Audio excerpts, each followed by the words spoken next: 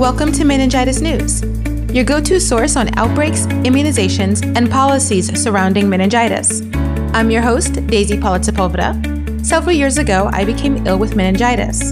Since, I've become an advocate for immunization and meningitis awareness.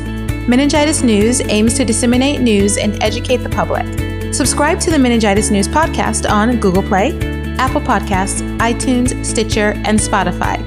Let's get into today's episode.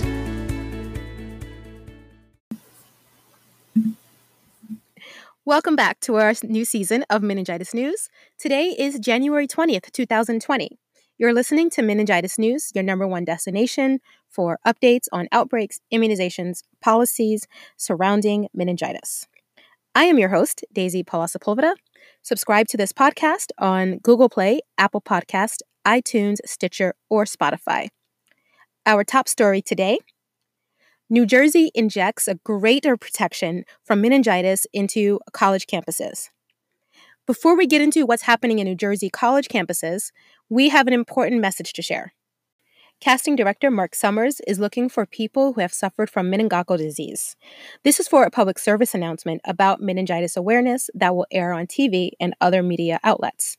The emphasis is on bringing awareness to parents and the public at large to better understand this disease and encourage families to speak with their healthcare providers about preventative options. Mark Summers Casting is specifically interested in people of diverse ethnic backgrounds and people from South Africa, ages 6 months to 22 years old, who have visible consequences of meningitis, such as missing limbs, prosthetics, or hearing aids. If this is you, please send submissions to the email address mystory@marksummers.com. And now, back to our story for today. New Jersey injects greater protection for meningitis into college campuses. An updated vaccination procedures designed to protect New Jersey college students against meningitis outbreaks were signed into law last week, according to legislators. The legislation, sponsored by Assembly Democrats Shavonda Sumter and Raj Mukherjee, revises the requirement for residential students in four-year institutions of higher education to receive immunization against meningococcal disease.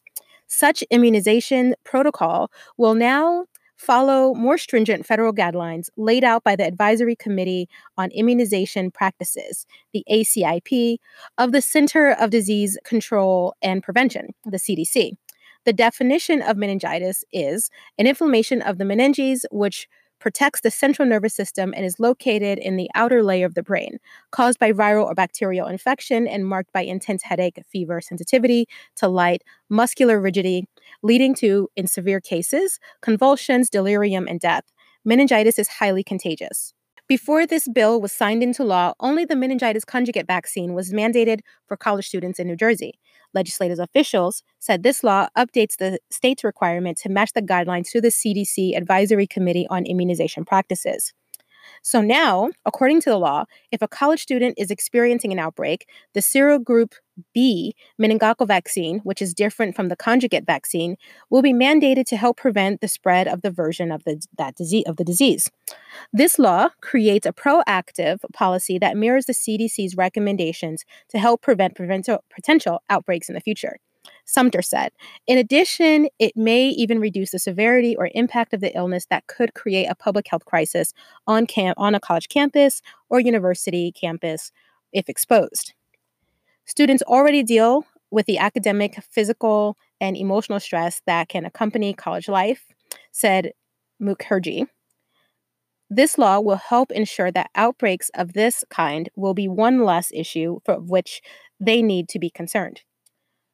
Outbreaks of serogroup B meningococcal meningitis have occurred at Princeton University, Rutgers University over the last several years. The introduction of the new meningitis B vaccines in the ACIP's revised recommendations will help address potential future outbreaks and increase the immunization rate among New Jersey students attending four-year institutions of higher education. This concludes today's Meningitis News. Thank you for listening. For more in-depth news and interviews, go to meningitisnews.com. Subscribe to this podcast on Google Play, Apple Podcast, iTunes, Stitcher, or Spotify.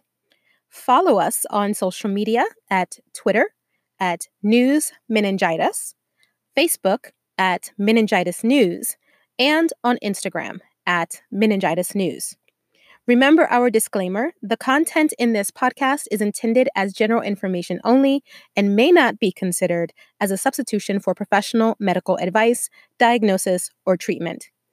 You can support our show by visiting us on Patreon at patreon.com/meningitis news. To learn more about Meningitis News, visit our website at meningitisnews.org. This concludes today's episode. Thank you so much for listening. If you like this episode, subscribe to Meningitis News, rate and review where you get your podcast.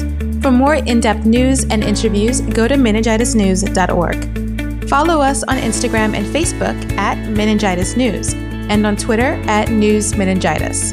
If you've got a story to share, email us at meningitisnews@gmail.com.